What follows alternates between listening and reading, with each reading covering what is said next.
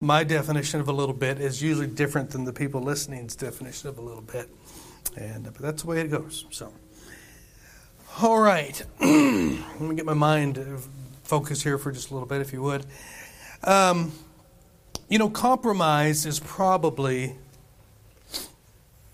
one of the greatest destroyers of Christians and the Church of the Lord Jesus Christ. Compromise. It's destroyed some of the greatest churches over the last 2 millennia. You can go all the way back and see the Apostle Paul when he wrote to the church at Corinth, when he wrote to the church at Galatia. Can I tell you, the church at Rome went somewhere, something happened somewhere. And then you see later Catholicism springing up. You see some of the beginnings of Gnosticism in the church at Galatia. I'm just telling you tonight that compromise has destroyed a lot of good churches. And some of you may have been a part of those churches that even in your time era that are even gone today. Or you know about them that were once strong churches and they are gone today. They started strong. They stood on the Bible alone and they made their stand and say, we preach only Christ, and we preach the Bible, we preach this book, and they may have stood on what Bible to preach. I'm talking about a King James Bible. And they made all of these great stands, and maybe they made good biblical stands against worldliness and carnality, and they were protective of what they allowed in their lives and allowed into the church. They spent their time just preaching the gospel and reaching their community for Christ, and what happened because of that, the church began to grow into this vibrant, active body that just that grew and excelled in the community. It was well known in the community. Even the detractors had to acknowledge that is just a vibrant place there. And it was just, they were great ministries, and you know of some of those churches, right? Can I remind you that Highland Park Baptist Church no longer exists? They moved it to the other side of Chattanooga, and now I think it's called something View Chapel or whatever. It's in all practical purposes, it's gone. The Tennessee Temple College, it's gone. The church that was over in Cincinnati, Landmark Baptist Church, is gone pretty much. It is a rock and roll, modern, progressive church. I saw a photo of the pastor and his beautiful, beautiful gray hair. I'm all for that, all right? It's coming, but I'm all for that. And this beautiful long ponytail will go match it as too. The untucked shirt and all of this stuff. This was John Rawlins' church. Not that I was a big fan of it, but I'm just telling you, things have changed and people go different ways and churches come and they go away. They were strong. But in what happens, usually it's just little changes, right? It's just small little things. Maybe a little change in the music department. And they said, well, I know that's a little more heavily syncopated than probably is good, but it's just this one. It's not a big deal. I know this is a song that, I was at a church once and somebody sang a song and I was listening. I'm like, that's a worldly song. It sounded great. I'm like, yeah, it's nothing to do with anything biblical. I was shocked. And it was a great church, don't get me wrong, but just little stuff like that. It was allowed to get in. Somebody came along and said, let's just tweak this. Let's do this. Let's become more accessible and reachable to the community. Let's just change our standards of holiness. Let's just change how we live our life a little bit. Good grief, we don't want to be weirdos, right? We don't want to be strange to culture. We don't want to look like a bunch of Pentecostals, right? And it's like... and they have all of these things that they come out and they tell you, if you just change this, you could get more people, right? A little alteration in how you preach. Maybe you shouldn't be so loud. Maybe you shouldn't, and I'm not that loud. But anyway, people think, maybe you shouldn't be so loud and maybe you shouldn't preach so long, right? Maybe you should learn to just kind of tie it up a little bit and get the point more. I could have been done already if I hadn't just been rambling on right now. But no, they come in and think, why don't you do this and do that and do this and do that? And they're little things that come in. Things that were supposed to build a ministry that's already growing. Wait a minute. No, this will help you, right? This will help you. Things that were opposed to what helped that church grow in the first place. They said, if you just do these little things, boy, I tell you, that would really take off. And the people of the church going, I thought we have took off. Right? They're subtle, aren't they? They're subtle little things, right? And before you know it, a vibrant ministry is lifeless and dying. Friend, it happens all the time. It's happening today at a faster rate. I was doing some looking today at Gallup polls. Do you know since 1937 when Gallup started taking polls, for the first 60 years of polling, six decades, church attendance, church membership in the United States stayed above 70%. Yeah. Do you know what it is now? For the first time, it dropped below 50%. They are including Catholics. They are including Muslims. They are including what they call Protestants. All of them has now in the United States dropped below 50% of church membership and church attendance. Compromise. I know that's way too easy. I mean, I know there's a little more complexity. But say, hey, wait. If it's the preaching of the gospel that goes out, right, that people have to, faith cometh by hearing, and hearing by the word of God. And if people are not getting saved somewhere, the gospel hasn't been getting out. Friend, hey, I'm telling you, do you know how many churches in this area went out every week and knocked doors? Do you know when I was in Bible college 30 years ago, door knocking was mandatory? It was mandatory, and your pastor had to sign off on it that you went every week. Boy, that's far, far away. And here we are wringing our hands that where society is, and where our own little town is, and where our own country is. It's amazing, isn't it? Compromise. Let's try this. Let's try that. And one thing that does combat compromise, though, there is a thing that combats compromise, and that is conviction. Conviction. And we're going to see this play out tonight in the book of Esther. We're going to see this play out in the life of a Jew who's living in the Middle Persian Empire. He's actually living in Shushan, the palace, and the main hub of this empire. He was brought there, most likely born here because of the captivity, the Babylonian captivity years prior to that. But there's a man living in this this area who lived a life of conviction. We're not even getting into his cousin here. Mordecai and Esther, they're cousins, not uncle and niece. They're cousins. And Esther has her own story. We'd love to look at that sometime. But I want to look at the life of Mordecai tonight. I want to show you an area of conviction that he lived by. You know, the book opens in Esther with Ahasuerus, who is king over the Middle Persian Empire. There's over 127 provinces in this empire. And at some point in his rule, that he had a birthday party for himself. We know this. It had gone on for some days now, and everybody was pretty liquored up and enjoying the party. And at some point, he realizes, and he says to one of his men, "Hey, go get Vashti the queen. Tell her to bring the crown and tell her to get down here. I want everybody to see this crown. I want everybody to see my wife." And so word got over to Vashti, and she said, "Nope, not coming. Not coming." And she refused to come. Don't read, one of these days we'll go through Esther, but don't read too much into there what's not in there, okay? Some people have read some other things in there that aren't there, and you can ask me about it later. We don't have time for that tonight. But she refused to come, and it was an embarrassment to the king. I mean, this is the king of the largest empire in the world, and his wife, and if you would understand, right, some people thought that women were total doormats back then, and I guess not, because, I mean, we can see this here. She wasn't too afraid to tell him no, but it was a blight on his leadership. It was a blight on his authority, and his rulers come along and said, "Hey, if she gets away with this, what are all these other women going to do with their wives all over the province, right?" So they talked him into doing something about it. Now notice this: he didn't have Vashti killed. He just put her away from being queen. Now a lot of kings, they could have risen up at any time and said, "Dead, you're out," right? And find another one, right? Henry VIII, right? Yeah. So So she's out as being queen. The search goes out, going to find a new queen, and you know what happens. By the providence of God, it lands on Esther. And she had these great words. And when she said that maybe it is, she said to her cousin, that I have come into the kingdom for such a time as this. This is what Mordecai, said to Esther. And what did Esther say when she had to go before the king herself? She said, well, if I perish, I perish.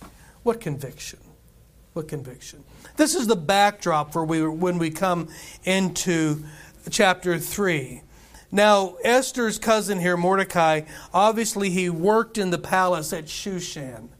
And he had a position there. And if you look here at chapter 3 and verse 1, the Bible says, and these things did Ahasuerus, after these things did Ahasuerus promote Haman, the son of Hammedatha, the Agagite, and advanced him and set his seat above all the princes that were with him. So when we come into this book, we see here, and I called point number one, Satan's tool. Satan's tool. And we are introduced here to Haman. Haman's name, the word Haman means magnificent. It says here that his father was Hammedatha the Agagite, and some people surmise that the Agagites were descendants of Agag.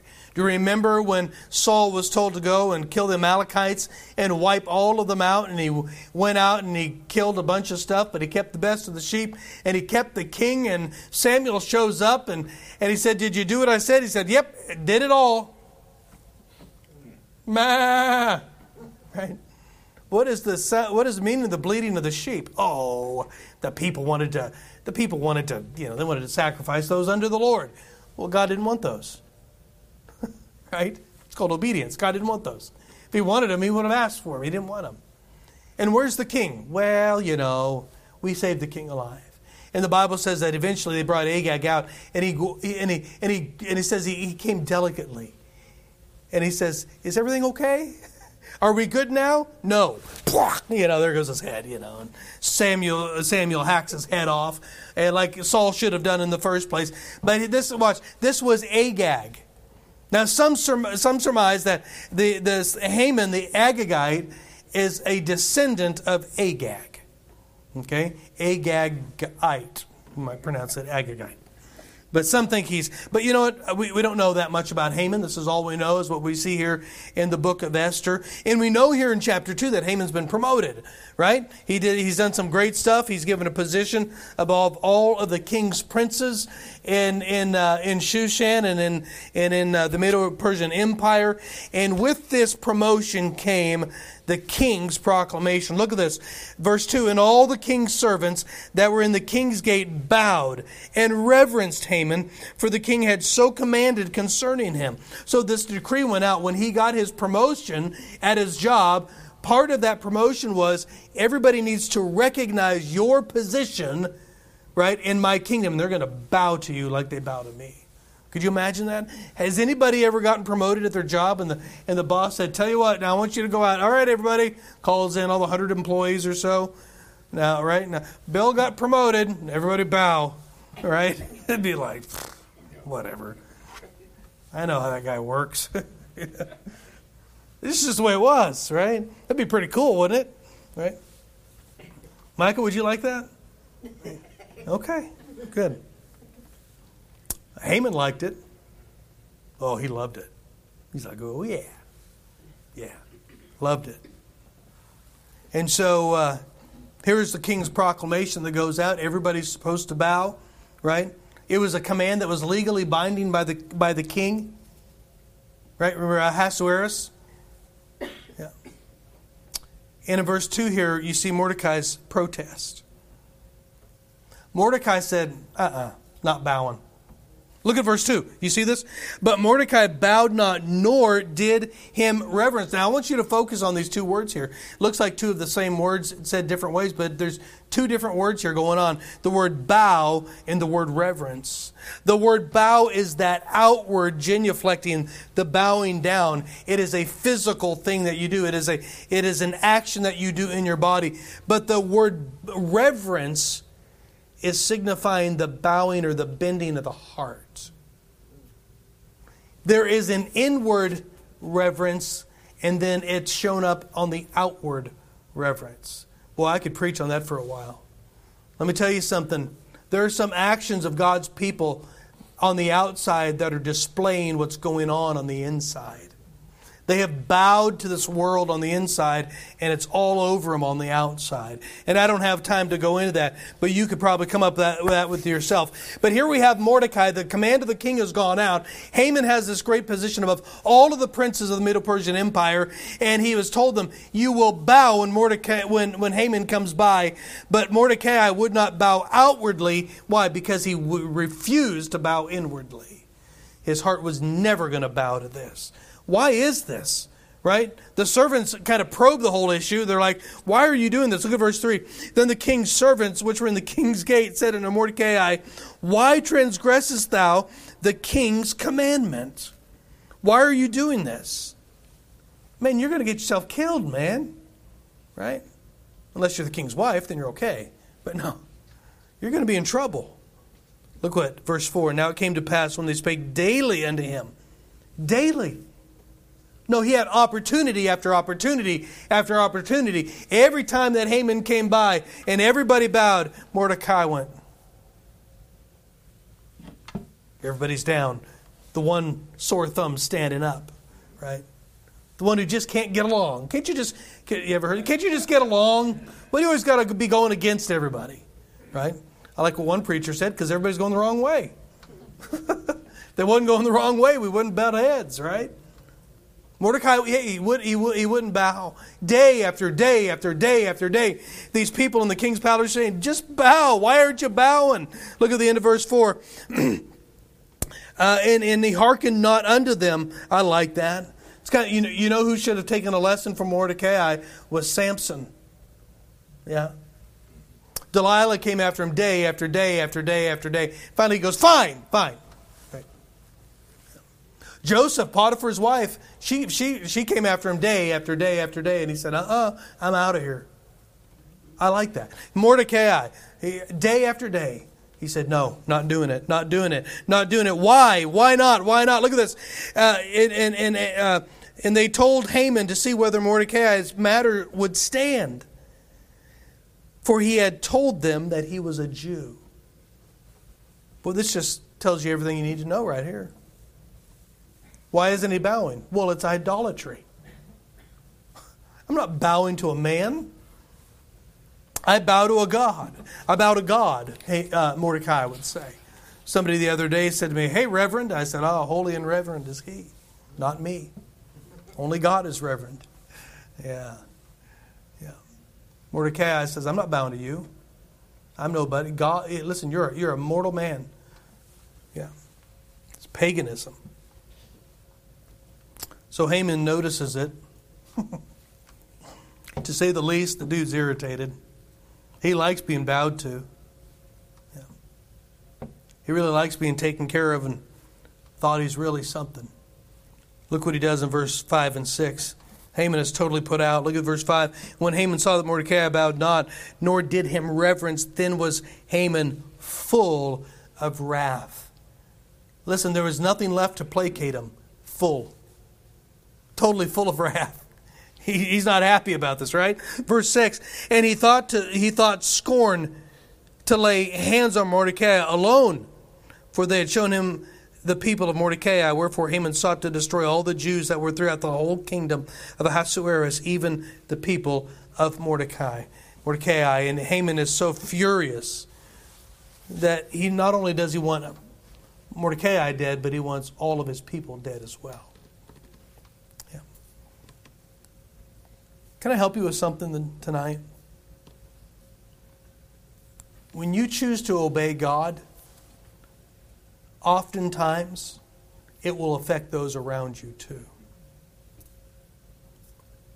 That's one of the hardest things to do in serving God. If serving God, listen, you know this is true in your own life. If serving God didn't so quickly affect others, you would probably obey a lot quicker.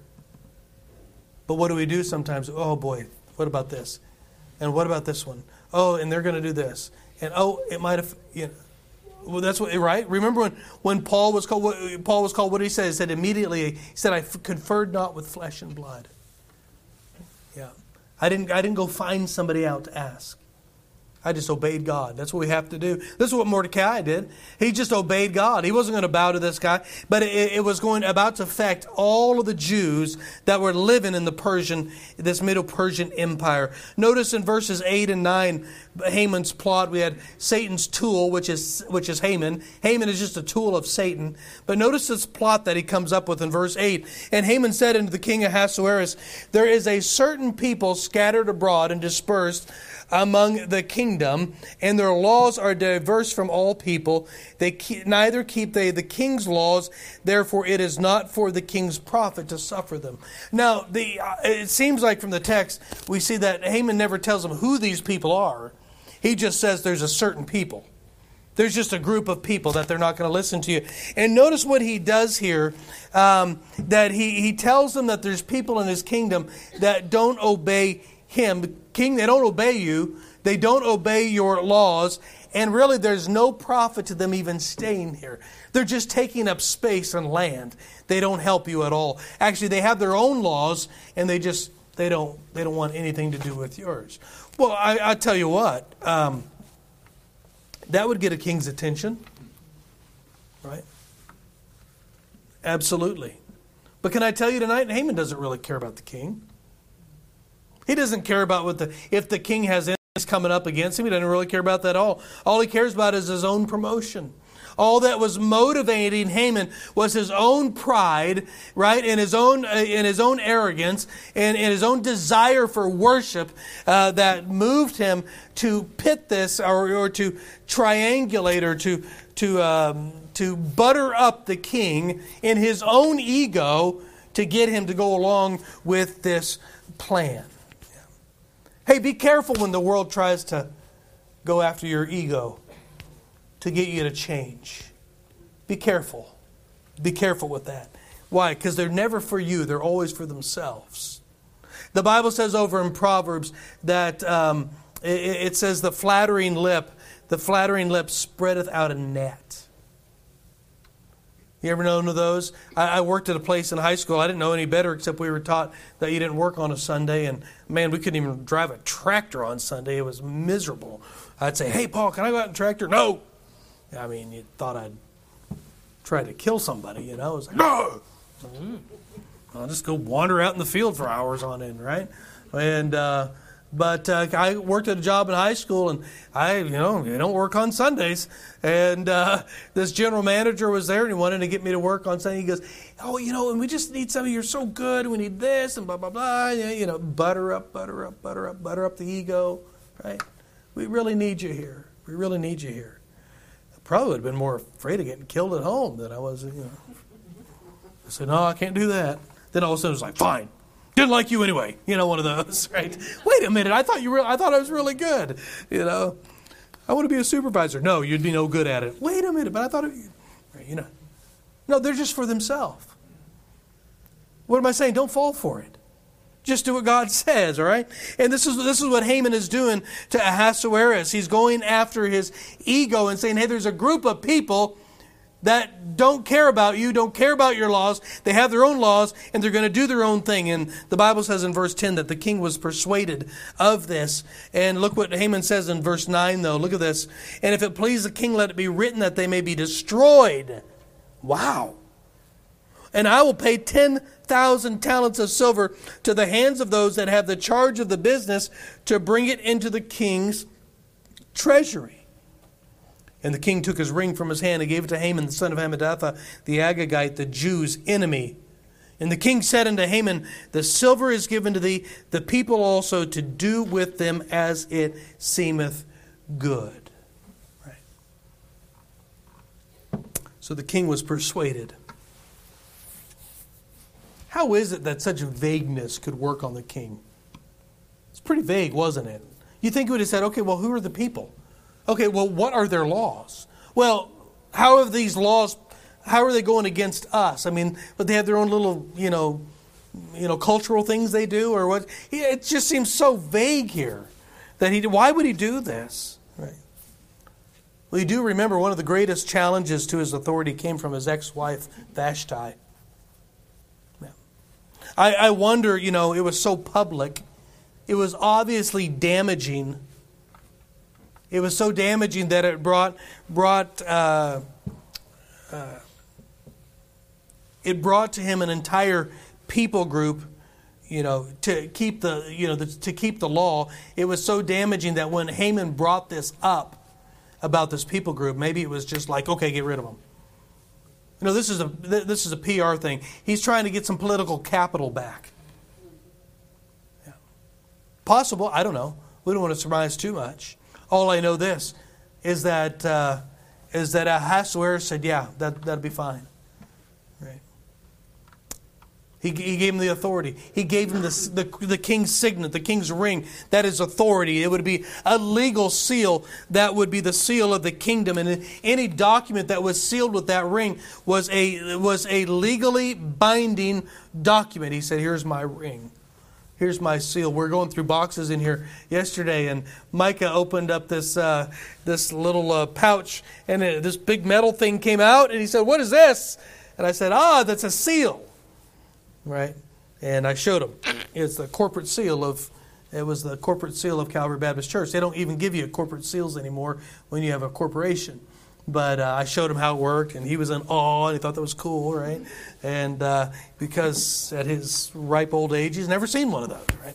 And I think I was really discouraged. I went and got to a notary one time recently, and they don't even have a seal anymore. They just stamp it. I'm like, where's the seal? You can alter this, right?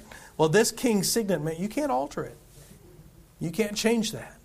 It was authority. Notice, secondly, he gave them money. This is assistance. Okay? They got the money that they needed for the staffing to carry out the murder and butcher of a whole race of people. He says, here's my authority. Here's my assistance. Thirdly, look at this. They're going to give them some scribes. Verse number 12. Then were the king's scribes called on the 13th day of the first month. And there is written according to all that Haman had commanded unto the king's lieutenants and to the governors that were over every province, 127 of them, and to the rulers of every people of every province, according to the writing thereof, and to every people after their language. And the name of King Ahasuerus was it written and sealed with the king's ring. There's authentication. The lawyers were called to write up the law. The law was written according to what Haman wanted, right? But it addressed all of those that were in authority throughout the kingdom. And it was written in the name of the king. It was sealed with the king's signet. And the legal document is tied up, it is wrapped up, locked up, tighter than Fort Knox, which is probably empty. But it's secure. Yeah. Verses 13 through 15, they deliver all of the posts throughout the 127 provinces. A little side note. This edict from the king was written in a numerous amount of languages throughout the 127 provinces. But even though there were copies in other languages, they still had all the authority of the original. And so does our Bible. It's a little tidbit for you. So here they are. It goes out on the 13th day of the first month. It goes into effect the 13th day of the 12th month. They've got 11 months. The Jews have 11 months to prepare to be slaughtered. Wow. Could you imagine that? Yeah. The nightly news or however you get your information. I get the majority of my news from the Babylon Bee because it's many times more accurate than anything else, even though it's a parody satire site. Could you imagine it coming out? The president just signed into executive order because it couldn't pass Congress or Senate that all Baptists will be murdered in 11 months. Right? So the clock's ticking now. It's crazy. All of Shushan's perplexed. Look at verse 15. The post went out, being hastened by the king's commandment, and the decree was given in Shushan the palace, and the king and Haman sat down to drink, but the city Shushan was perplexed. This was strange to them, man. They're like, this is weird. Haman and the king, yeah, it was great. The rest of the city's like, what does, right? Pretty weird. Amen. It's out of character for the king. No, this is the same king who, his own ex-wife wouldn't come when he called, and he just kind of put her away and went and got him a new one. Yeah. This is so out of character for him. Now he's going to wipe out an entire people group? God had a man living in a foreign country against his will who drew a line in the sand and said no. Yeah. And because of this hard line, an entire people group were on the cusp of extinction. Pretty tough call, isn't it? How many believe that at no point did Mordecai go, I probably should have just went ahead and bowed? I don't think he did. It'd be pretty easy to come to that conclusion. Wow, I didn't know my decision was going to ruin this many people. When I finally surrendered to God to preach, I told the Lord, you can tell my wife. I'm not telling her. She was fine.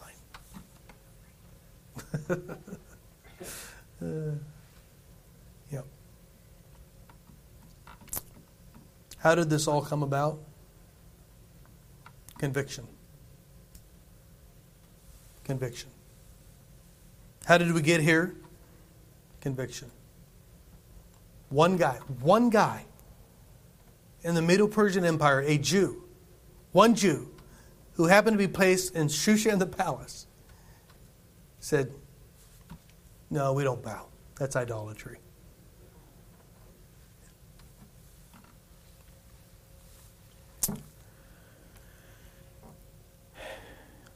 When you think about Mordecai, this wasn't just a bunch of rebellion. He wasn't adverse. Listen, he did not have an aversion to authority. Remember, he had warned the king about an assassination plot before that got forgotten about. He's not like he's just, some anti-authority figure and I'm my own autonomy and we have no ruler over. He wasn't like that at all.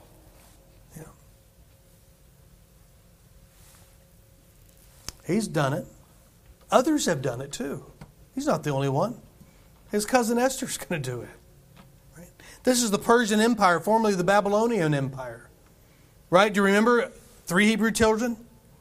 Right? Remember Shadrach, Meshach, and Abednego? Remember Daniel in the lion's den? This is not out of character here at all. Almost 200 years before the writing of the book of Esther and the events here in Esther, 200 years earlier, Nebuchadnezzar built this huge statue and told everybody when the music plays, you're going to bow down to it. And nope, not 3 Hebrew children. They said, no, we don't bow. It's idolatry. God told us not to.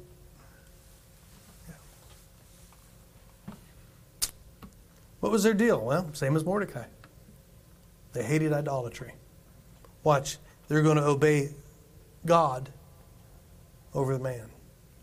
I really don't think. I think it's possible that Mordecai didn't even have a problem with Haman, personally. Well, probably, maybe a little bit. Yeah. What am I saying? Mordecai, his problem wasn't authority, friend. His problem was, this was idolatry, and he's going to obey God rather than man. Right? Remember those 10 commandments? Remember those guys? Yeah. Thou shalt have no other gods before me. Remember that one? Thou shalt not bow down to graven images, God told them.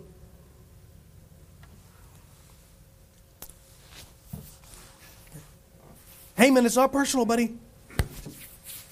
Even though you really hate me, I don't really hate you. Maybe a little bit. But I can't do what God has told me not to. Conviction. Acts chapter 5, the apostles were preaching, and people are getting healed. They've convened on Solomon's porch, and there's some leaders from the synagogue that came out to put them in prison, and they eventually get let out. And by God let them out, and God told them, go back to the temple and preach again. And so they do. The leaders found them again, and They said, hey, I thought we told you to knock it off. You remember what Peter said, don't you? He answered, and the apostles answered and said, we ought to obey God rather than man. Conviction. Conviction. Yeah. Remember what it means to bow? You bow inwardly before you bow outwardly.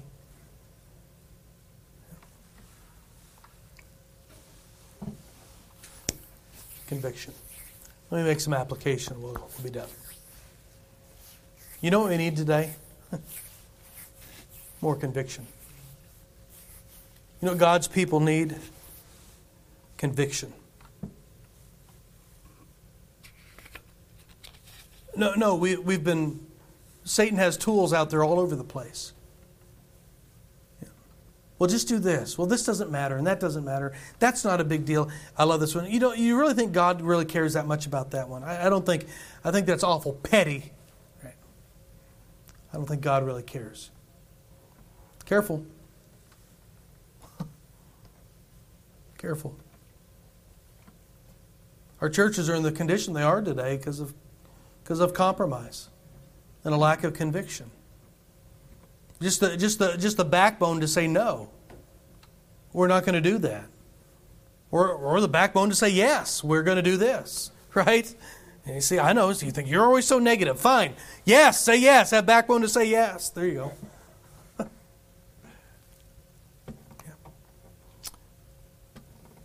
Blandino lived from 162 to 177 AD. 15 years old. 15 years old. She died during the reign of Marcus Aurelius in the city of Lyon in Asia Minor. She was arrested with other Christians. She was a slave. She was not a Roman citizen. If she was a Roman citizen, she wouldn't have gone through what she did go through. But she had converted to Christianity, right? And if she'd been a Roman citizen, they'd just taken her head off for converting to Christianity, I mean. But instead, the history said that she withstood so much torture that it was said the perpetrators became tired under her strength. 15. Yeah. Finally, she was taken to an amphitheater and bound to a stake. Wild animals were let loose, however, they didn't touch her. Days passed, and finally, she was killed by throwing herself in front of a wild steer. 15. Yeah. What kind of conviction do you have? Yeah. Friends, some people today are just struggling obeying God on the simplest stuff. Friends, some people have trouble just getting to church. It's unbelievable. Yeah. How many remember Polycarp? He was a pastor at Smyrna in Turkey. 160 A.D. Those famous words that he said when they brought him off to be burned at the stake, when the inquisitors, when the people came, the legal people, the whatever they were, police came to get Polycarp. They were shocked at how old he was. They had heard about him. They just didn't realize how old he was. 86 years old. He said, "Before I go, would you give me an hour to pray, please?" And they stood and waited on him for 2 hours. They're almost ashamed. They couldn't believe they were taking this guy in. But they let him off. And as he was about to be burned at the stake, you know what he said? You remember this. He said, 86 years have I served him. He has done me no wrong. How can I blaspheme my King and my Savior? And he was burned at the stake. 86. So much for living out the golden years. How do you do that? Conviction. Conviction. Yeah. Hans Brett was a young baker who was really the only provider in his home with him and his widowed mother. He was an Anabaptist in Antwerp in the Netherlands. Hans was charged with being rebaptized and was sentenced to be burned at the stake. Let me clarify something. There's no such thing as rebaptism. There's only one biblical baptism. You either have it or you don't. You're not rebaptized. But anyway, that's a minor issue. No, it's not. It's a major issue. And So he was charged with being rebaptized, and on the day of his execution, on January 4th, 1577, the authorities subjected Hans to the indignity of a tongue screw. The executioner forced Hans to stick out his tongue, and Hans complied since it was expressed that, quote, he had not a member on his body which he was not willing to deliver up to suffering for the name of Christ. And it goes on to say this. Let me read it to you. Next, the executioner screwed an iron clamp to the tongue and tightened it. And finally, he burned the end of the tongue with a hot iron, making the tongue swell so that it could not be removed from the clamp. And the purpose of the tongue screw was to prevent Hans from witnessing to the bystanders as he was led to the stake. Remember Bunyan? Put him in prison and he preached out the windows. While he preached, his hands would be bloodied because they'd be whipping him as he had his hands out trying to... Conviction. When Hans arrived at the stake, the bystanders said this, being clothed with Christ, with Christian glory. It was evident. He knelt and folded his hands to worship God, but the authorities jerked him to his feet and chained him to the stake. His pastor, Hans de Ries, was in attendance and stood as near to the martyr as he dared. And as the pastor watched, the fire rose up and consumed the body of his friend. And after the fire cooled, the pastor retrieved from the ashes the only thing that was left of Hans' bread, which was the tongue screw. History goes on to say that pastor married his widowed mother, Hans's widowed mother, and that they kept that tongue screw, and it had been passed down from generation to generation to generation. The only thing left of Hans who would not bow. Conviction. I don't think we have much today. I know. This morning was so much better. Hey, I look at my own life. I look at people around us. I thank God if this day ever came for us, His grace would be sufficient, and we'd probably, Lord willing, we'd do the same thing. His grace comes when we need it. Thank the Lord. Yeah. Conviction. Let me ask you tonight, are you bowing to anyone or anything that you shouldn't be bowing to? You know what I think we should all ask God for tonight? Ask God to restore to us a backbone of conviction. I think that'd be a good thing. Because I'm going to tell you, I don't know the future. But sometimes you can look at the landscape and say, we're going to need it soon. We're going to need it. Our Father, thank you that you recorded the events of Mordecai. You recorded the events of a Joseph and of a Daniel and the 3 Hebrew children and the apostles and the disciples and the early Christian martyrs, all the way up even into our own time. People that had conviction. Conviction. I think they would be astonished today. I think they may sit down and weep today of what we give into. God, would you help us? Would you raise up a people in this day that would have great conviction to just live by the Word of God? Father, to live by what you say. To live according to your will and not the will of this world. God, would you help us? Would you help us?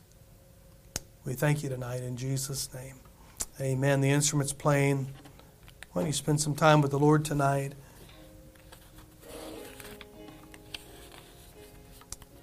Right where you are, maybe spend some time with the Lord. Maybe the Holy Spirit of God has been pointing something out in your life. And He says, a little compromise right here. Compromise.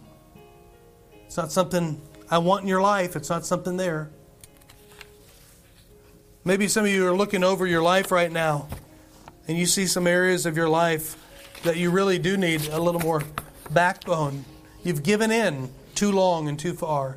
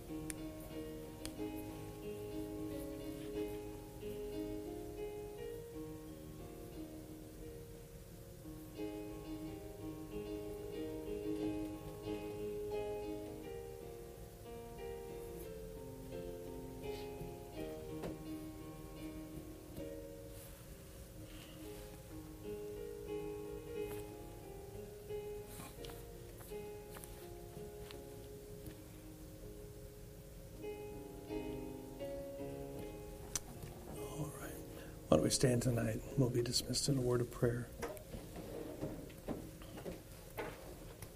Amen. Have a good week this week. May God help you and challenge you. May God change us as we'd allow Him to change us. And where change needs to be. That's the point. Listen, friend, that's the point of preaching. To bring about change in our life. That's one of the points of it. And may God help us as He attempts to make those changes in our life. All right. Brother Jim, would you close us in a word of prayer tonight?